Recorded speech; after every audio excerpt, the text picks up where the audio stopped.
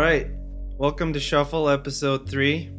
Before we begin, I'd like to remind you to please make sure you listen to the 5 songs that we discussed in this week's episode. If you go into the description for this episode, there will be links to a Spotify and YouTube playlist to listen to them either before, after, or during the recording. So let's get started. Today we are joined again by everyone's favorite, Dominic Manthe. Special guest, I prefer. Special guest there. The special guest. Favorite special guest. This is your, if this was bowling, we would have just gotten a Dominic turkey, because that's 3 Dominics in a row. Hat trick. If we're going by hockey terms, the hat trick. I don't know anything about that. What's a hat trick? Is that when you have to bounce the puck off the 2 posts in the top? It's that there's one hockey player the whole game that has a hat underneath his helmet. And if you figure it out, in a fight you tear it off and voila, you just reveal the hat trick. And what does that have to do with you being on the show 3 times? Because it's just my favorite trick. Oh, okay. Tricks, and I'm the special guest. The hat trick. And whatever the guest, you're the guest, so the hat trick. The hat trick is the trick we're doing today. Thank you. It has been, we've successfully now gone 3 episodes without an ICP incident. Is it a clap-worthy? Yeah, congratulations, everybody. Oof. We'll see by the end of the episode if we can say it's been 4 episodes. And again, like last week, I just want to ask if there's anything you've been listening to or digging or any recommendations. On the way over here, Paul McCartney Wings came on, which I'm not recommending here.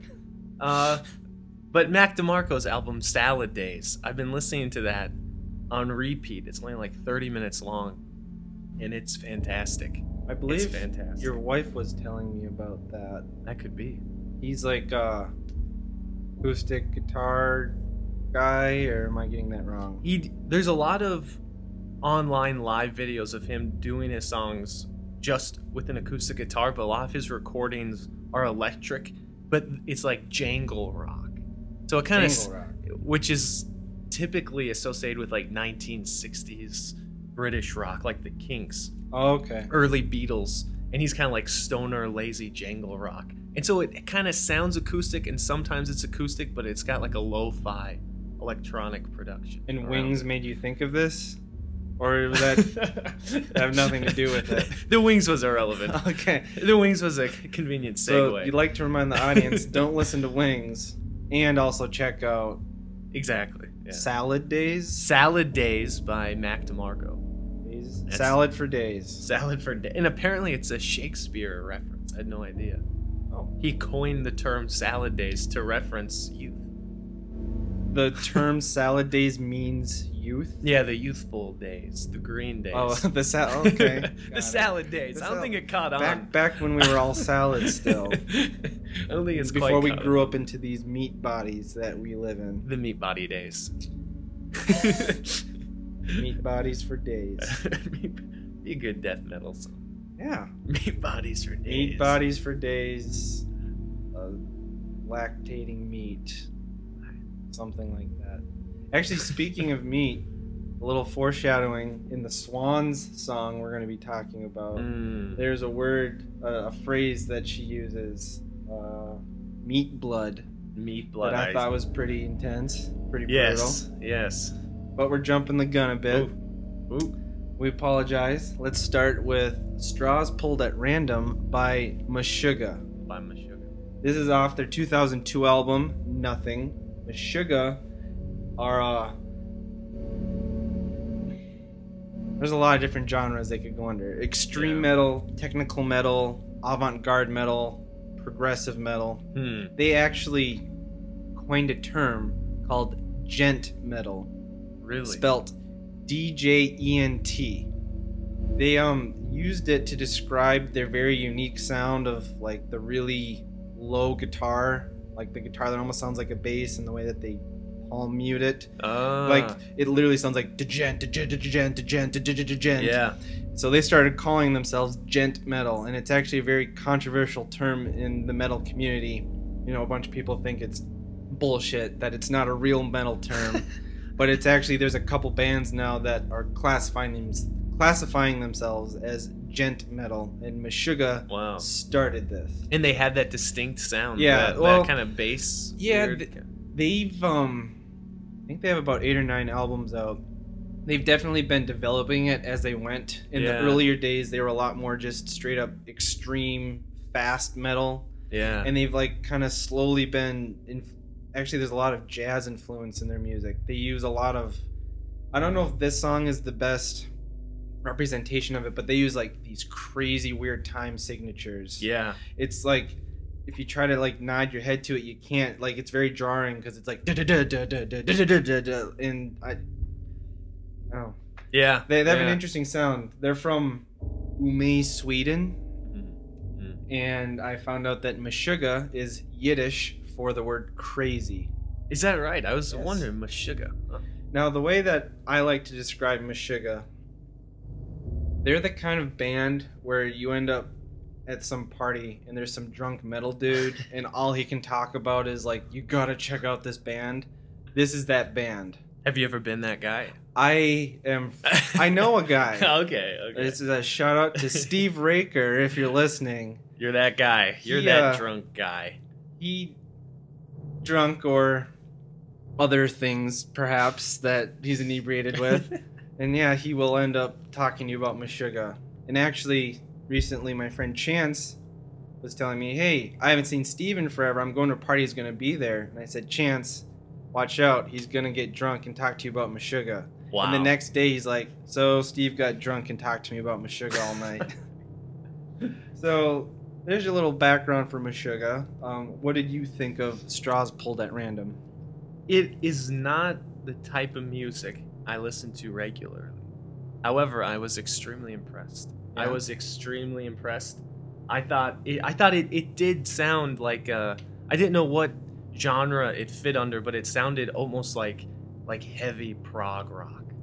Yeah. Like some sort of like kind of post-Rush sort of. Definitely. And I was extremely impressed because it had kind of jarring tonal rhythmic shifts, but that solo was beautiful. That was amazing. Beautiful solo. The song takes a very distinct turn near, I'd say, like the last fifth of the song.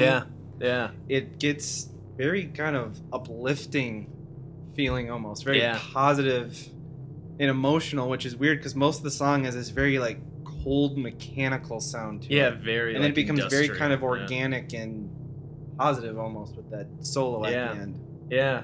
Which I was extremely impressed in that like deep droning gent sound. Yeah. That I was very impressed with that because it almost sounded at times like it was hitting like a vocal register, like it was almost like backup vocals at times. I was very impressed. Yeah, and actually they had these special guitars commissioned just to record this album. And actually they had to re-record it because there was a problem with the first.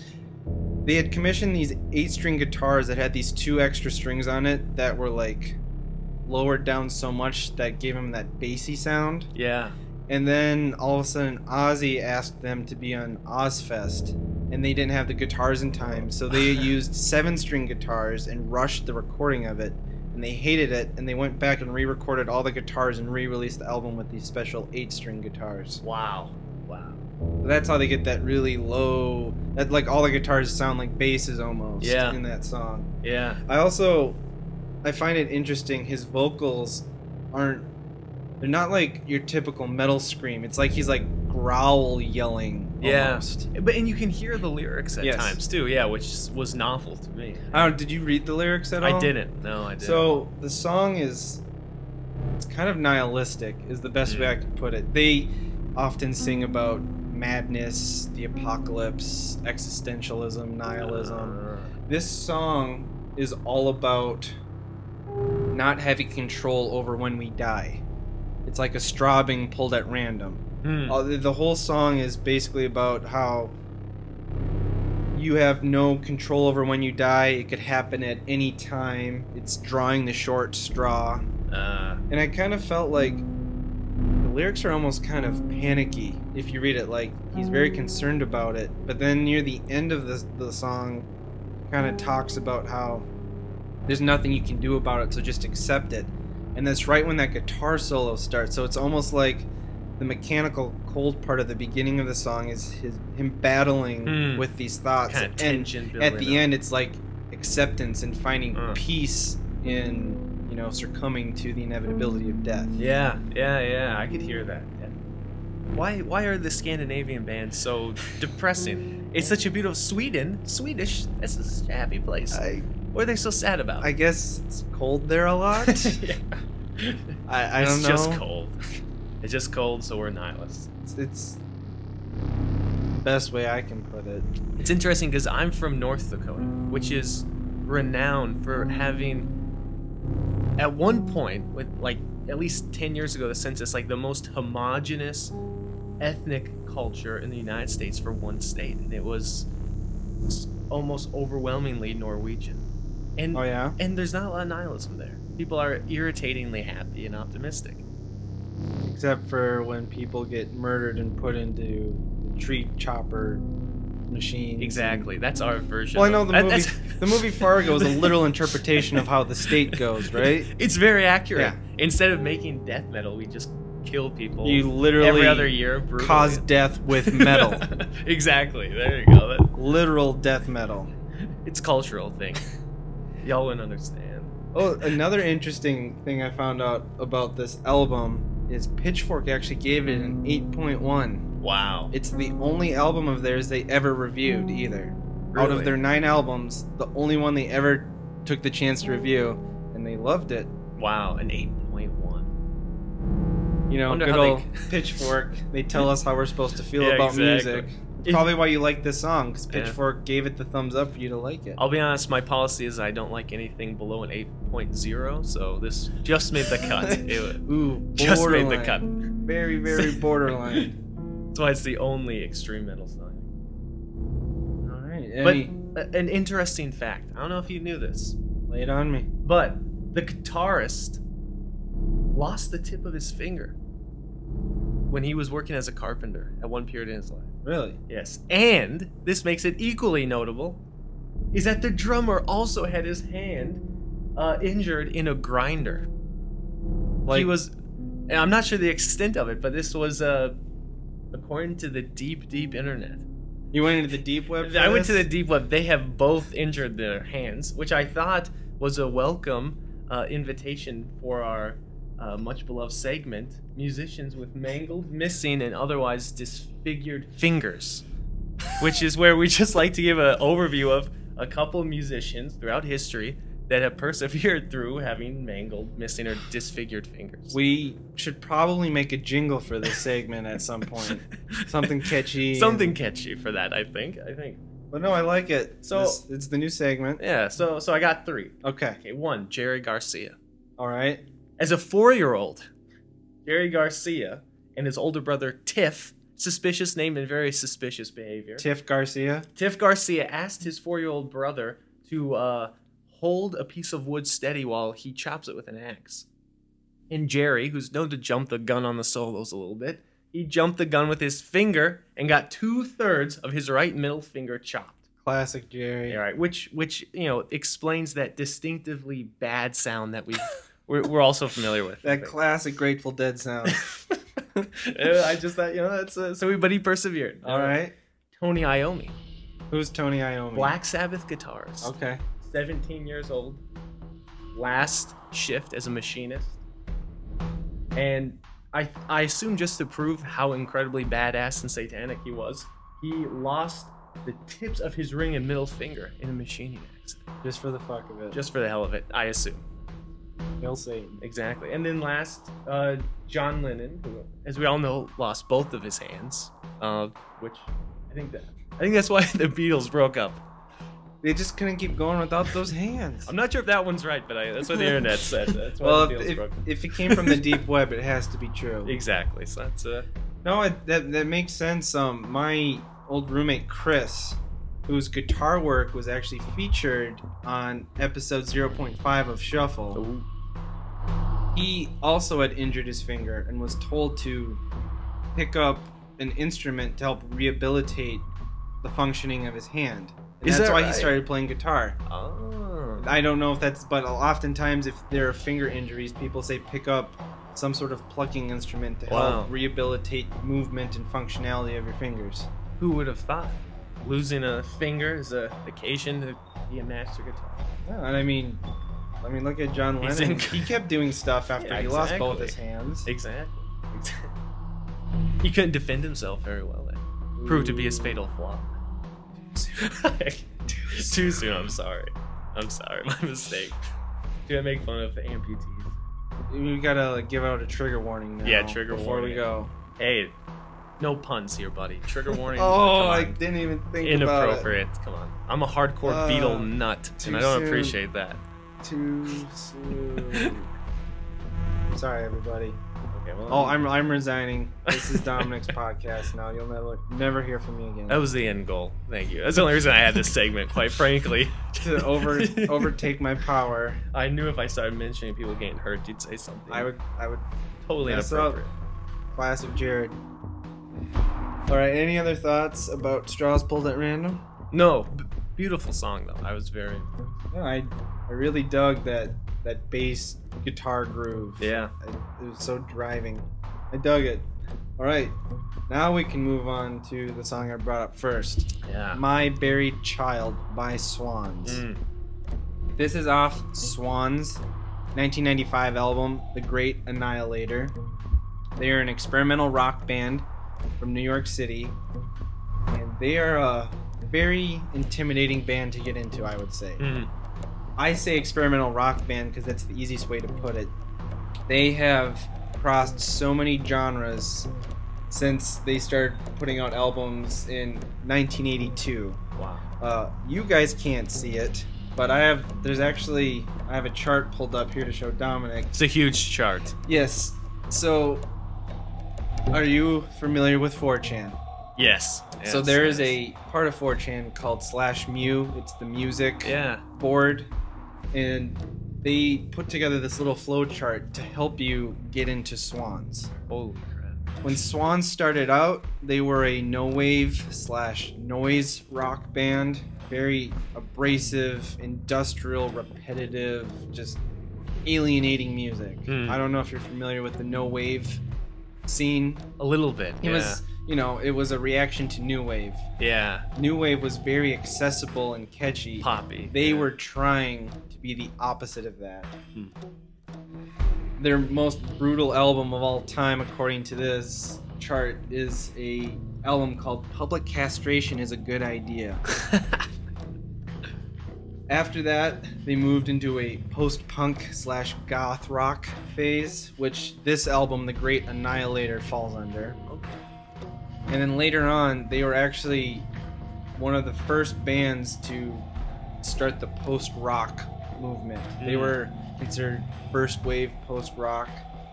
And now today their albums, I would say, still kind of fall underneath that post-rocky-ish area. Not Mm. quite post-rock. But yeah, they've been a lot of different bands while still being under the name of Swans. So Swans Yeah. is the brainchild of a man named Michael Gira. Mm. He named the group Swans because he said, and I quote, "Swans are majestic, beautiful-looking creatures with a really ugly temperament." Huh. That's where Swans came from. He's a multi-instrumentalist. He's the only constant member of the band. He's kind of like Trent Reznor for Nine Inch Yeah. Nails of Swans. He kind of has a Rotating ever-changing, cast, rotating yeah. cast of musicians that help him out. Now that you got some background information, what do you think of My Buried Child? This was, again, maybe that according to that chart, it's not even the right kind of question, but I wondered, was this the best intro to the band Swans? I didn't know if this represented their body work, because this was very peaceful. It was honestly a very kind of peaceful song. I mean, it had the industrial kind of percussion, but it was more kind of like hypnotic, peaceful. Very hypnotic. Yeah. Let's see. Mew described this album as dark and gothic, but still accessible, a good starting point if you're into more ordinary music. This album, The Great Annihilator, and they have another album called Children of God that are often the two starting points when, like, oh, you're new to Swans. Start with one of these two albums. Yeah. So this is, I don't know if this particular song was probably the best, because I found it to be kind of an odd song. It was, it didn't really feel like there was a beginning or an end. Like you were dropped into the middle of it. Yeah. Like the beat's already going and then it fades out, and you know it's almost like a mantra. It feels like it's Yeah. just very repetitive and very tribal. Yeah, exactly. I thought it was a very beautiful song. It was very nice, very pleasant. And then the lyrics came near the end. And the lyrics, they sort of were saying, you know, maybe this isn't really your kind of music. A little bit. I was like, oh, okay. Maybe this isn't for me. Not because I don't want it to be, but it was a bit jarring. Very jarring lyrics and very inaccessible. I read them over quite a few times and I really couldn't take a lot away from it. Yeah. Some people think that the song might be about a mother mourning an aborted child. I don't know. She keeps referencing like liquid hate and hold me in your mother's arms and your wounded gash. Yeah, I and wrote meat down, blood. Yeah, this little 4-line part, and I think you've already mentioned, the meat blood, and I could not figure out what they're talking about. 2 bodies sink in meat blood, strangled, the smell of death, your tortured gash, enfold me in your mother's arms. See, tortured What the- gash is a very crude way to allude to, I feel like, a mother giving birth. Trigger I feel warning like, here, buddy. Come yeah, on. triple trigger warning. It's a triple trig. I don't right know. here. That's That just- could be the tortured gash. gash. It sounds like, you know. But okay, wait. So he could be talking about an already aborted child. That could be. I Right. thought he could be talking to a She. child about to be born. That's She. actually a female in this. True. Okay, so she could be talking to a child about to be born, or you go the real kind of Freudian route to her inner child. Like the death of her inner child. Maybe. But then I took all 3 of these one at a time and read the lyrics, and none of them make any sense. It's neither. It can't be any of these 3. Enfold me in your mother's arms. She would be her. Yeah. She. Well, It's yeah, confusing. it's like, is she talking about herself or someone else? Because isn't it hold me in your mother's arms and then enfold me in your mother's arms? Yeah. Enfold me in your. It's called my buried child. My buried child. Uh.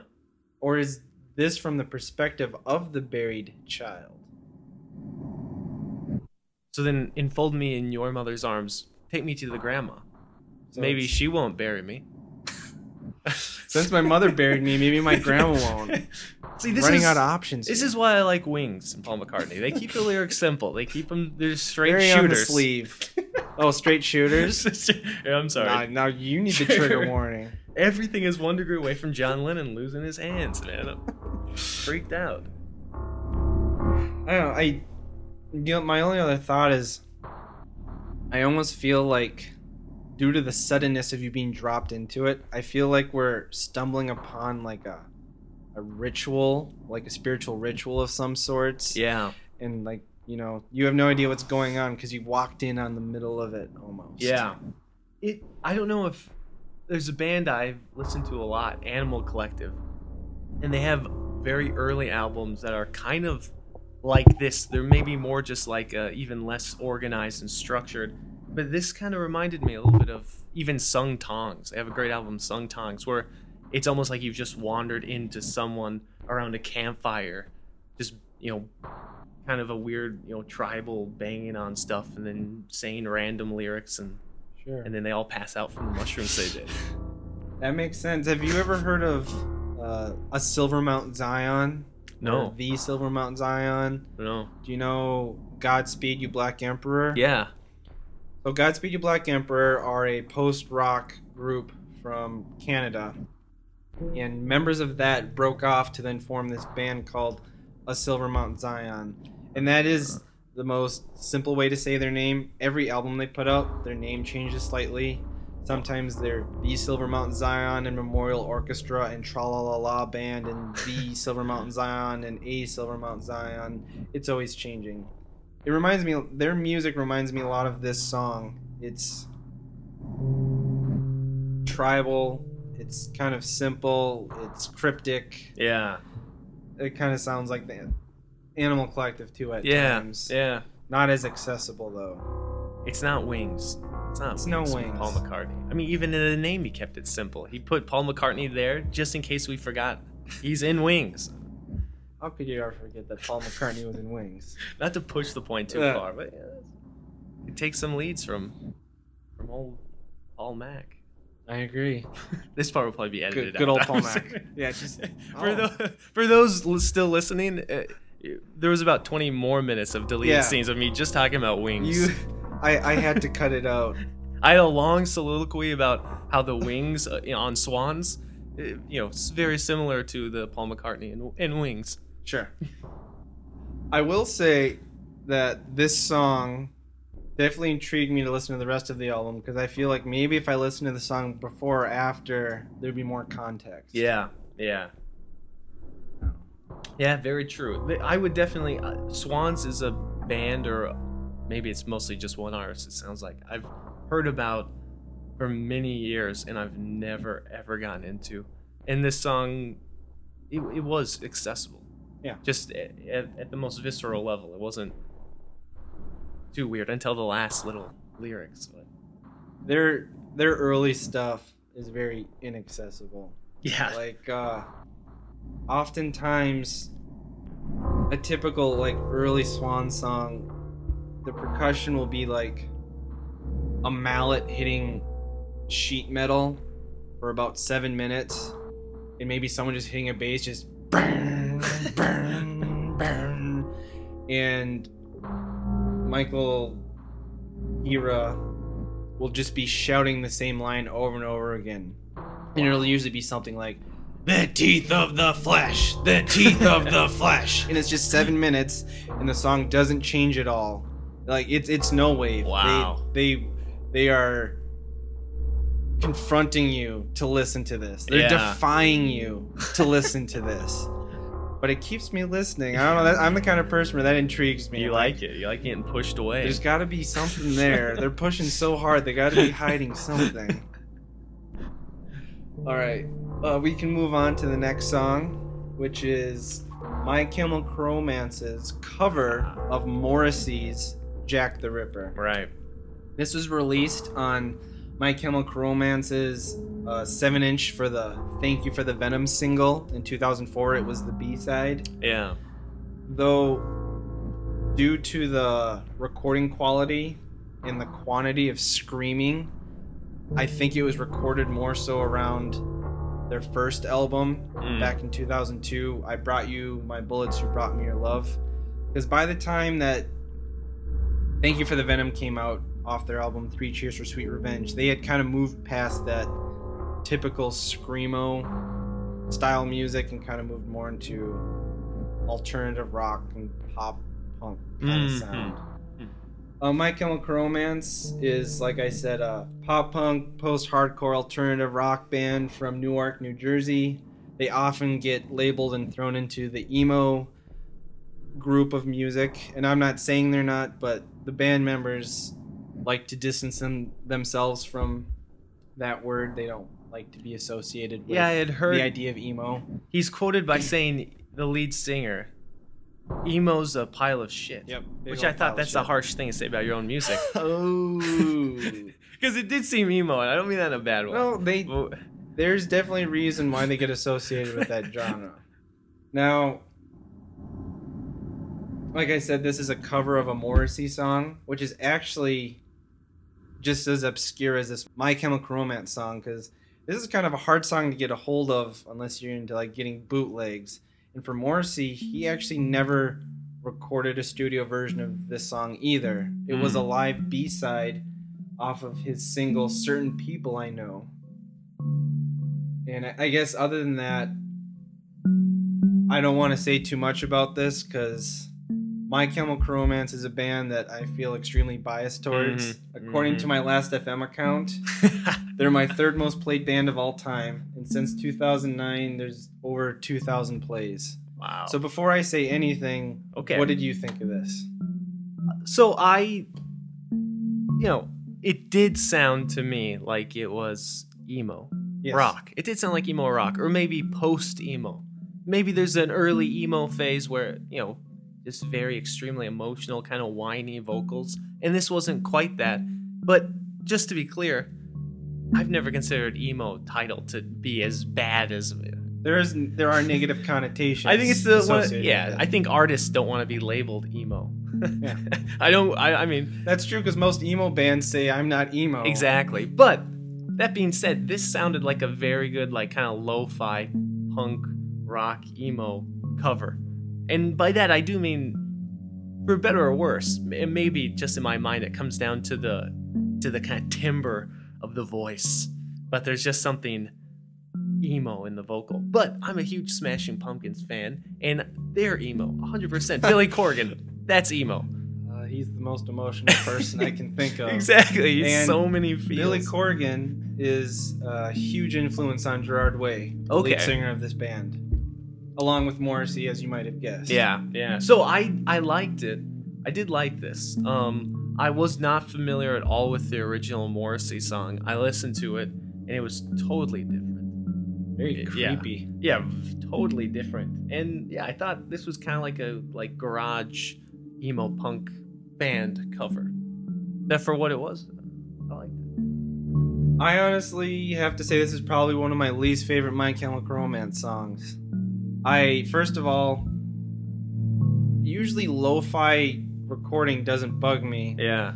But if you're going to take the time to press this onto a 7-inch, I think you could find a better recording than this. Like, this was pretty lo-fi. This was actually formally released. This was like... The recording is from a live show, but it Okay. was pressed on the 7-inch B-side of the Thank You for the Venom single. Wow. So there's a lot of people who actually bought this record and were pretty like, what the hell? Yeah, Like, this sounds horrible. If that was their MO to always sound like that, that would be one thing. But I'm very unfamiliar with their music in general. Other than their first album, they're a pretty polished band. Yeah, most that's of the what I time. thought. Yeah. Especially ever since their second album, they were on the Warner Brothers label, so there's a lot of money going into producing their albums. Yeah. And I will say one of the reasons why it's probably one of my least favorite My Chemical Romance songs is I have nothing against the screaming. I love a good scream in a song. And in particular, I've always appreciated how Gerard shows a lot of restraint with his screaming, in that he doesn't just delve them out all the time. He holds on to them for very key moments, and I think it adds to the emotional nature of the song when there's a lot of thought put into when he's going to scream. In this song, it felt like the screams were just being like sprinkled all around for no reason whatsoever on any word that he chose, and it's just jarring and off-putting almost. I really dug the bass in the song. That like the opening of the song with the ticka ticka ticka ticka ticka ticka. I loved it. I thought it was groovy as hell. It was awesome. But yeah, the delivery, I think, took away from the lyrics. Yeah, I could see. I mean, if you don't know anything about, because I went into it, I didn't even know, again, the original song. So I had no ear for the lyrics. It was clear that the production was, I guess I interpreted it as lo-fi, which is a kind of charitable, maybe I've been too indoctrinated by Pitchfork, who loves everything lo-fi, the low production. But if someone had told me, like, this is just like if you bracket out everything you know about My Chemical Romance, and someone's like, this is, and even Morrissey, and they say this is just like a lo-fi, like, garage punk emo band. Yeah. Then it's a suitable song on, but yeah, it's definitely I do still see what you're saying though, especially if it's actually pressed and people are paying money for it. Yeah. And if you actually are like a Morrissey fan, you know the lyrics, then yeah, the difference between the two is so enormous. it's hard to know exactly what they were going for. Yeah, because if you haven't heard it, the lyrics are, from what I gather, a conversation between Jack the Ripper and one of his victims. Mm-hmm. It seems like he might have fallen in love or have some sort of interest in this person, but at the end of the day, he's like, I'm still gonna kill you. And Morrissey's version of the song is so eerie and like subtle and just sounds creepy because it's so quiet. And with Gerard screaming, it doesn't fit with Jack the Ripper's MO, I feel. Yeah. Like, yeah. he was cool and collected, not manic and emotional. Yeah. I don't know, that's my No, I takeaway. could see that. I could see that. I think maybe, yeah, I don't mean this in a bad way either, but I was like, my understanding of My Chemical Romance is just like the most like basic understanding you could get from just being an American who listens to the radio over the last 20 years. So I think I went into this song expecting to hear something quite a bit different. Sure. Like especially because what was their big concept album? Well, Yeah, all 4 of their albums are technically concept albums. Okay. You're probably thinking of the Black Parade. Yeah, that one, the Black Parade. Okay, so Very grandiose. Yeah, that and was orchestrated and ambitious. Beatles-esque. Yeah. So I think I was kind of, not that I dislike that, but I was kind of expecting something like just ridiculously ambitious, and this was almost like, Bare bones. it was very bare bones. It was very bare Which bones. is why I think it was probably recorded around their first album. Yeah. Because as they grew as a band, they got extremely theatrical.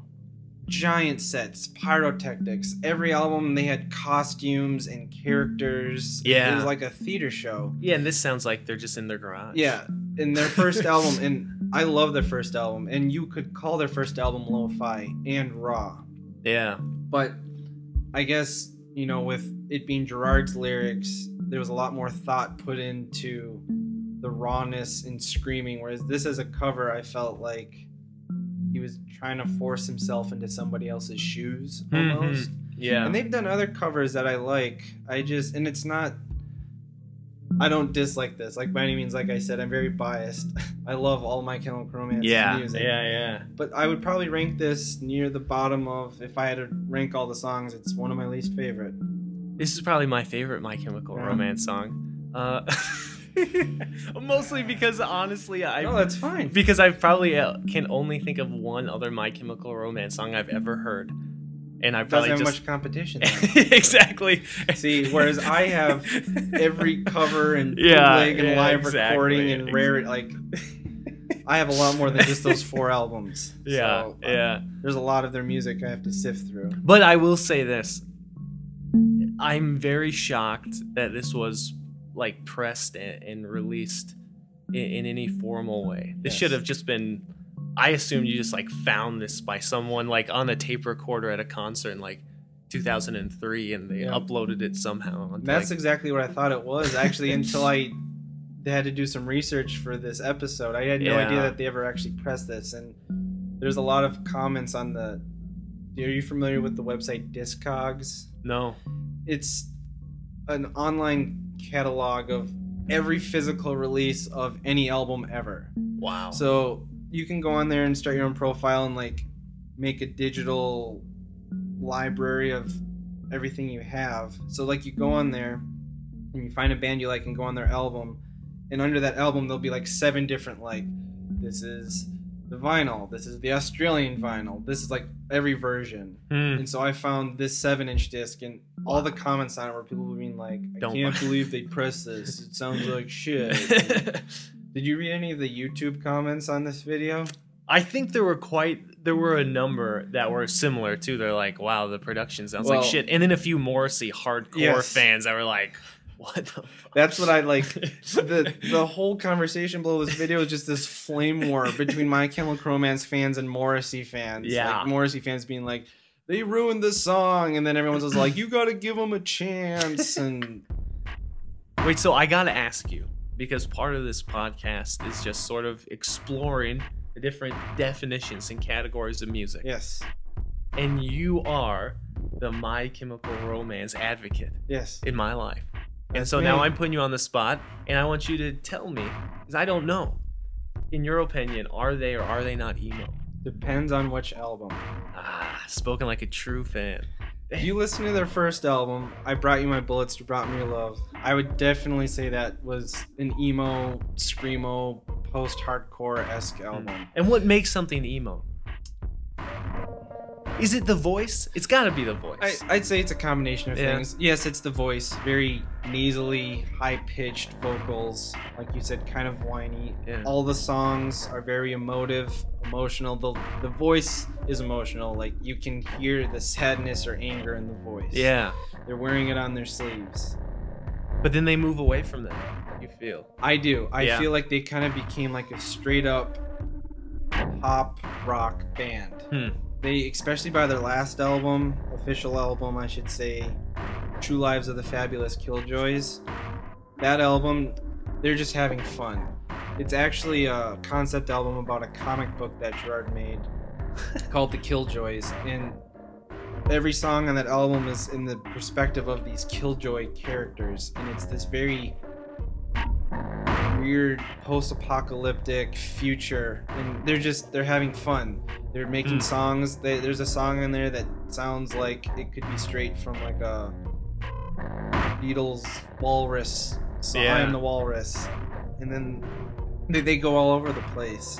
So yeah, I'd say they transition out of it. They're definitely still bits and pieces of emo Yeah. in their music. I think it's always going to be where they came from, Yeah. but I do think they moved beyond it as they matured as a band. Yeah, and I think definitely throughout the 2000s, emo music became like a character of itself. Yes. And they weren't.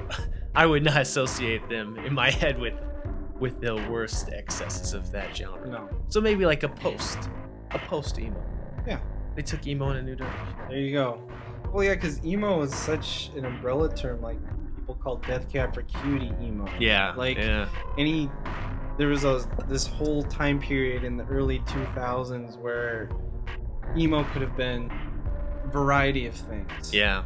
Like, if you go back and listen to what is considered like the very first emo album, it's by this band called The Rites of Spring, and it's very like post-hardcore punk rock with a little bit of like new wave thrown in there. It doesn't sound anything like the stereotypical emo, and they call it the first emo album because it started showing the very first elements of what it would become. But you know, like, you get into the thick of it, like the poster child for emo, I would say, is like Senses Fail or Chiodos, or there's all these bands like that, and My Chemical Romance are not like those bands. Yeah. So that's why I think they had elements of it at a point in time. I think they had a lot of elements of it, and I feel like they shedded those elements as they progressed. Yeah. Okay. Very good. Yeah. Yeah.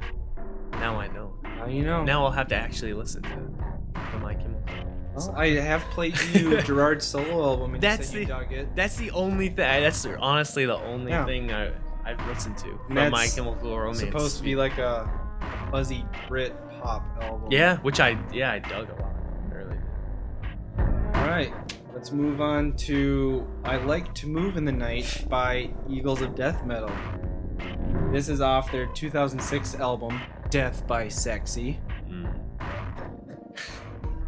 Ooh. Eagles of Death Metal are a alternative bluesy rock band from Palm Desert, California. They are a side project of Josh Homme from Queens of the Stone Age, Caius, Them Crooked Vultures. You probably know who he is. Yeah. And little known fact, they are not a death metal band. Yeah, that's clear. They actually, the way they got their name is, and I read a couple different stories, and each one varied a little bit, but it basically sounded like there was either a bus driver or a band member or someone that was trying to introduce Josh to death metal. And they put on this death metal band called Vader, who are a Polish death metal band. and he heard it, and he's like, "Oh, this doesn't sound like what death metal should sound like. This sounds like the Eagles of death metal." As in So the it was band a The diss? Eagles. Nice. Yeah. And then they all sat there and wondered, what would it sound like if you mixed the Eagles with stereotypical death metal? And supposedly that's the sound they're going for. He's since kind of described it more as like bluegrassy, bluesy, classic rock, which I kind of think they fall into that camp. I don't really get any death metal elements from this music. Yeah, I found a fantastic quote from the lead singer who said the music was bluegrass slide guitar mixed with stripper drum beats and Canned Heat, the 1960s band vocals. Canned Heat from Napoleon Dynamite. Wait, is Canned Heat in Napoleon? That's the famous scene where Napoleon dances for the talent show or whatever. Oh, that's a Canned Heat song. Oh, okay. Do you know this boogie is That's for right. real? Oh, yeah, that's right. Oh, my God. Yeah, Canned Heat. So, yeah, that's a... So, wait, I gotta ask, because you know death metal more than I do. Do you... No. No way.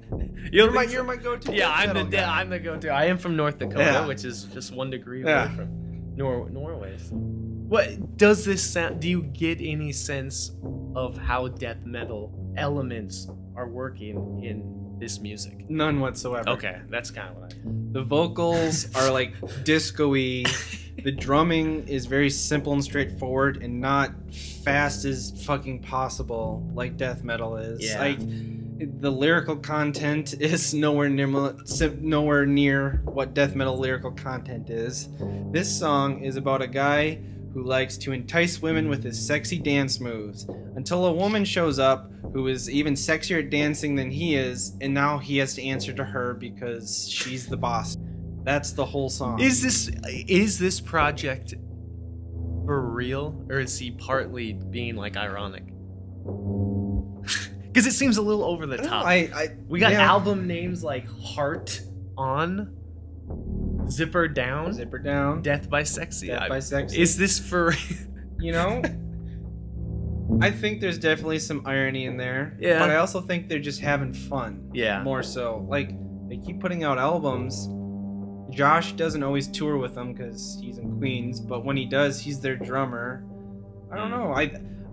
I definitely think there's irony in there. I think they're like, it's a bit of a ruse, but I also think it's just like an ode to cock rock.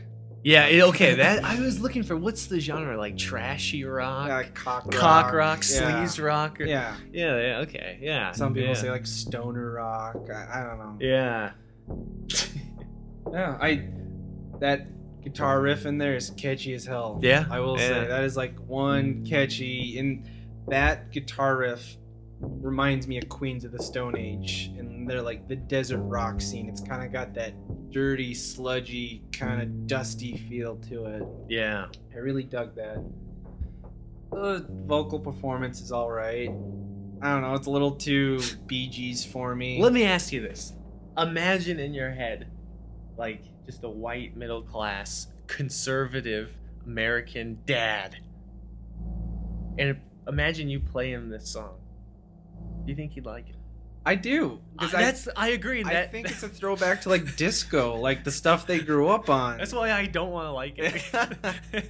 I don't want to like it because I know that guy that I'm thinking of likes it. You'll start becoming a dad if you like it too much. I'm going to be that guy, the trashy dad rock vibe. Which has its appeals, like I admit. It does. It's catchy. Does. And actually, now that you mentioned asking, like, are they being serious or not? My friend Eric Johnston is a huge Queens of the Stone Age fan. Queens of the Stone Age. Huge Josh Homme fan. Yeah. He's actually the one that introduced me to Eagles of Death Metal. And he described them as a silly band. He's like, I like them, but they're silly. Yeah. Is the best way he put it. Because Queens of the Stone Age, I don't know incredibly well, but they have some fantastic music that I've heard. Do. Like, I have a ton of respect for them. That's why... yeah, this music must be done partly as tongue-in-cheek. It's a little kind of a joke. Yeah, but it does have a sort of kind of American universal appeal. American cock rock. That's a little disturbing, but I can't deny it. Said American I can cock. fight it all I want, but it overtakes me at the end. I No, am the American cock. It's catchy. And this You is are the my American- rock. This is my American cock rock. It's the new counterpart to This American Life. It's Yeah. This American cock rock. This American cock. Well, it's catchy, but like you said, it almost kind of scares me when I start nodding my head to it. It's The like, wo- I don't want to like something like this. It's so one thing that's worth comparing it to is, okay, Tim Heidecker and Eric Wareheim, two comedians from Tim and Eric Adult Swim, have a band called Pusswhip Bang Gang, and it is seemingly done in all seriousness, although obviously everything they do is a joke. Yes. But some of their songs sound a ton Like like this, and it's amazing. Well, And he's going precisely for that, like, just sleazy kind of dad rock vibe. Like, oh, here, you know, who is it? Not Pete Seeger, Bob Seger. Bob Seger. You know what I mean? Like the guys that like Bob Seger, Yeah. you drink your Coors Lights and hell yeah, keep my music Well, clean and dirty. And the lead singer of this band's got like that classic handlebar mustache and long hair. Like he looks like exactly who'd be singing this song.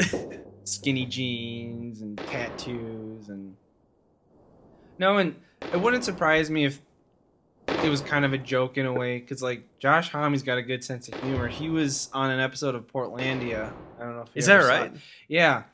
Are you familiar with the stand-up comedian Nick Swartzen? Yeah. Oh yeah. They play a gay couple. Josh Homme plays Carrie Brownstein's little brother, and he's married to Nick Swartzen, and they move in to Carrie's house, and Carrie thinks oh, they can help me redecorate and do all these stereotypical gay things, and they're like these total just slobby Xbox bros, but they're gay.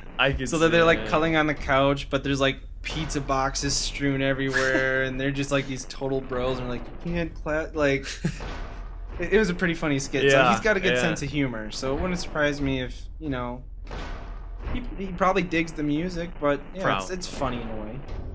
So I have a question. Queens of the Stone Age, I heard once that they were satanic. Now is this just something some mom on the PTA was trying to convince people? I wouldn't call them satanic. I mean, they have pitchforks on some of their albums. They come from this very particular scene, this desert rock scene. And actually, Josh Homme had a great interview on WTF with Mark Maron. They talked a lot about it. They grew up in the middle of the desert. There was nothing else to do, so people played music, and there's a lot of crystal meth involved too. So these sped up psychopaths putting on music. So there's a lot of dark themes. Wow. I definitely think that there's a strong sense of questioning faith and religion in their music, but I wouldn't call them satanic. Maybe more kind of like pagans. Maybe. They worship the desert. They actually have a song called "The Sun Is My God," which is very a pagan idea, extremely pagan, worshiping celestial bodies. Yeah. All right. So let's move on to our final song, and you can hear how horrible my French is. Bonne Nuit, which is French for good night, by the band Oui Oui. This is off their 1989 album. See, it's funny. I thought this was called Bone Nut. Bone Nut? And Bone Nut? That sounds like an Eagles of Death Metal song. I was gonna say, I was like Bone Nut, man. Now that I know it's good night, I don't dig this.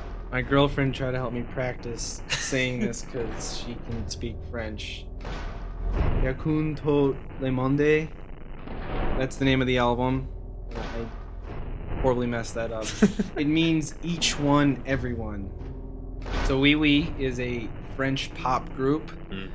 Their claim to fame is that famous French film director Michel Gondry was their drummer.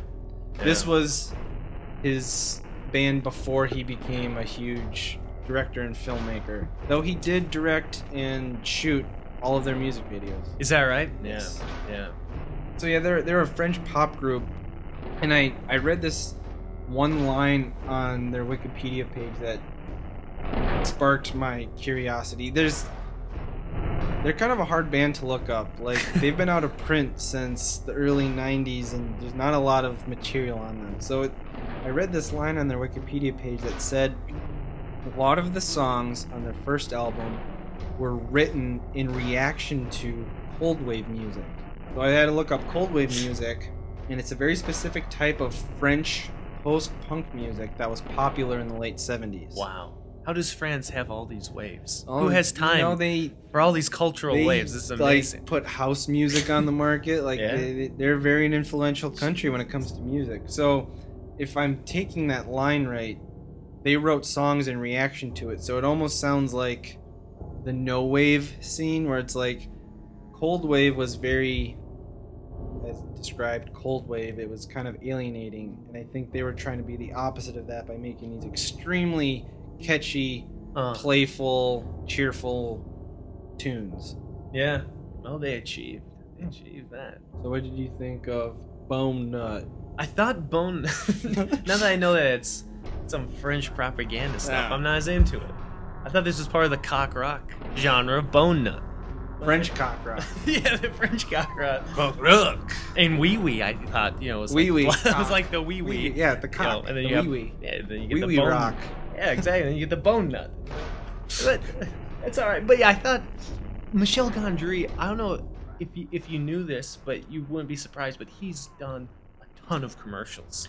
He's like a master of doing commercials. I have a DVD of his collected work. Yeah. It has music video. He's done so many music videos, commercials, films. He does everything. And this sounds. I mean, this to me sounds like a song that could just perfect. It's like short, kind of a little ditty, pleasant.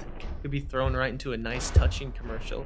I don't know. There's something about his aesthetic. It creates a quick, punchy scene, kind of like Wes Anderson. Yeah. And then, boom, it's just done. Yeah, this song definitely sounded like a film score almost. Yeah. Like the way that I thought it. It's a very short song, Yeah. but it changes a lot as it progresses. It's almost like a medley. Yeah. Like, I don't know if you've ever been to a musical, and like before the musical starts, they play like this overture that's like a long song that's a mixture of all the songs you're about to hear for the night. Yeah. It kind of sounds like that, because Yeah. it's, for such a short song, it's very orchestrated in that there are a lot of different instruments. There's Yeah. a horn section. There's a lot of like percussion, xylophone, glockenspiel sounding things. There's string instruments. There's synthesizers. Yeah. It's saturated, quick, short, condensed. He's Kind of Yeah. Danny Elfman-esque too, I Yeah. would say. Like, I Yeah. could see being in a Tim Burton movie. Yeah. Almost. Absolutely. It's quaint in a way. Whimsical. Yeah, there you go. Yeah. Yeah. Cute. Yeah. A little bougie, I'll be honest. It Yeah. has a kind of bougie, quirky French vibe. Definitely. Yeah. And, you know, it's an instrumental, so there's not a whole lot to say about it. Yeah. And I don't think Michel was actually on this track at all, because he was just the drummer. And there's no drums in this. Is there a music video? There's not a music video for this particular song. Yeah. He actually, for their first album, he shot like 6 or 7 music videos for it just because he could. Wow. And they're all very his aesthetic. Lots of surrealist, stop motion, Michel Gondry stuff. Yeah. Is the best way I can put it. Yeah. Yeah. A little too surreal at times. Almost. I thought of, I don't know why, one day I was like thinking of this Venn diagram I could make up. I thought it was so perfect, like you could like make a t-shirt out of it almost. So a Venn diagram, 2 circles overlapping. One circle above it says Michel Gondry. Above the other one, it says Charlie Kaufman. Ah. In the Michel Gondry circle, it says too playful, too surreal, too whimsical. Yeah. Under Charlie Kaufman, it says too postmodern, too bleak, too inaccessible. And then where the 2 circles cross, Michael Bay. Michael Bay. And I was just gonna say a picture of Eternal Sunshine of the Spotless Yeah, Mind, and it's that's- just yeah, like the that would- perfection of those 2 minds coming together. Because Yeah. and actually, Yeah. I was gonna say an example movie for each was Michel Gondry, Science of Sleep. Great movie, but it's a bit much at times. It is a bit excessive. Charlie Michel Kaufman, Gondry.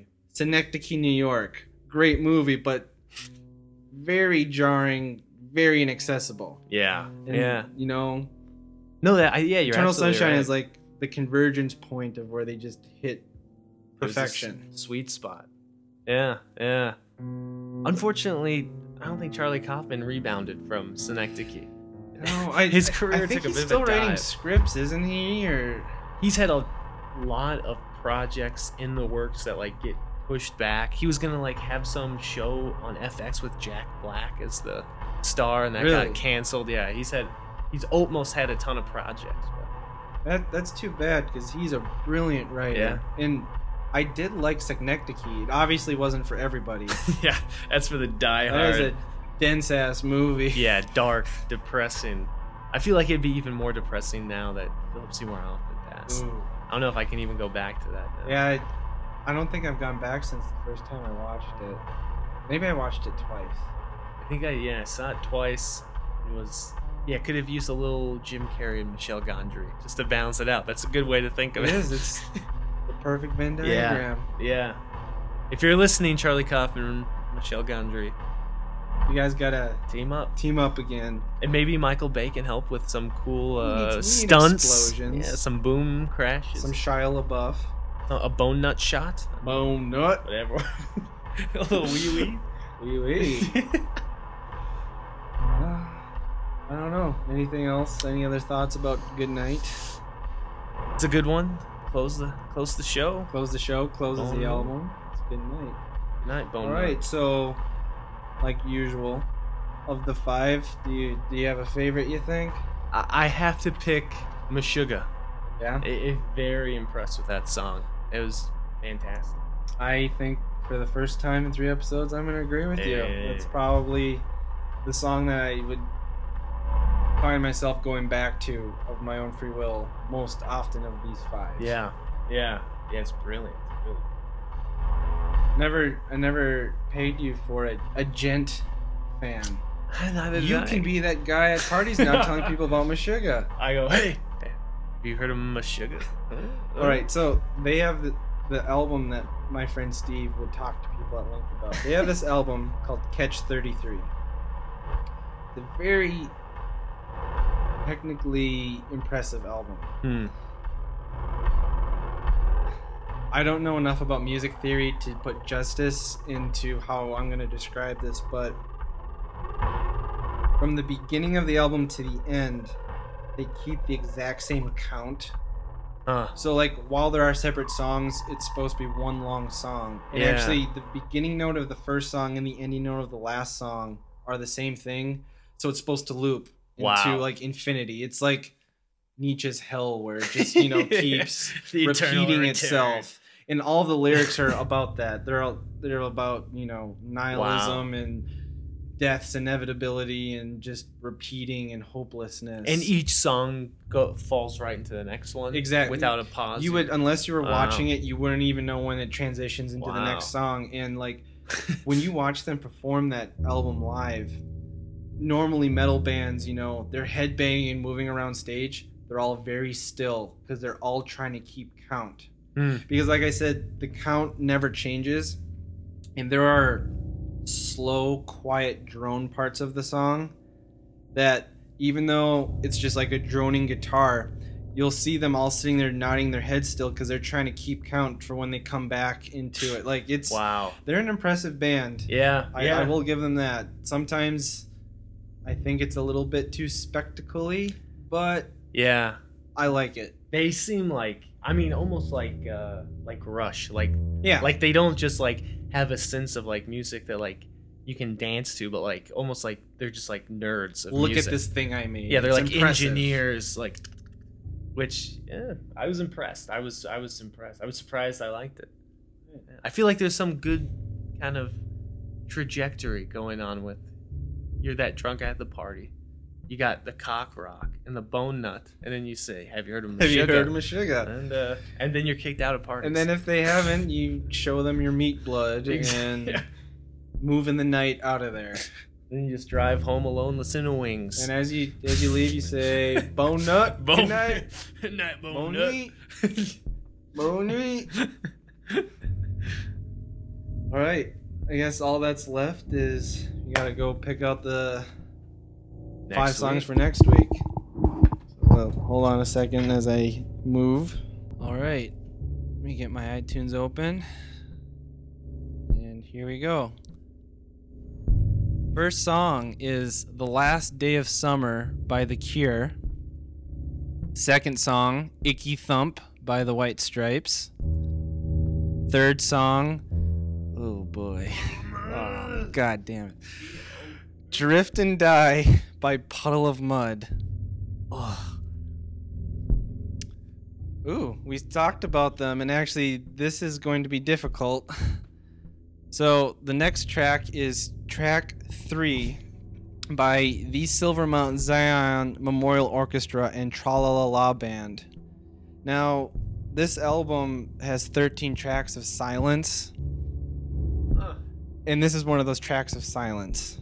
So, I'm going to make the executive decision to review the first actual song on that album, just for the sake of having something to talk about. So, it is going to be 100 Million Died to Make This Sound by the Silver Mount Zion Memorial Orchestra and Tra-La-La-La Band. Was that 4 or is that... This is 5? Alright, so our last song, another band or musician I wanted to show up, is Tom Waits and his song, I Never Talk to Strangers. There are your 5 songs. Go listen to them and tune in next week to hear us talk about them. Thank you for listening.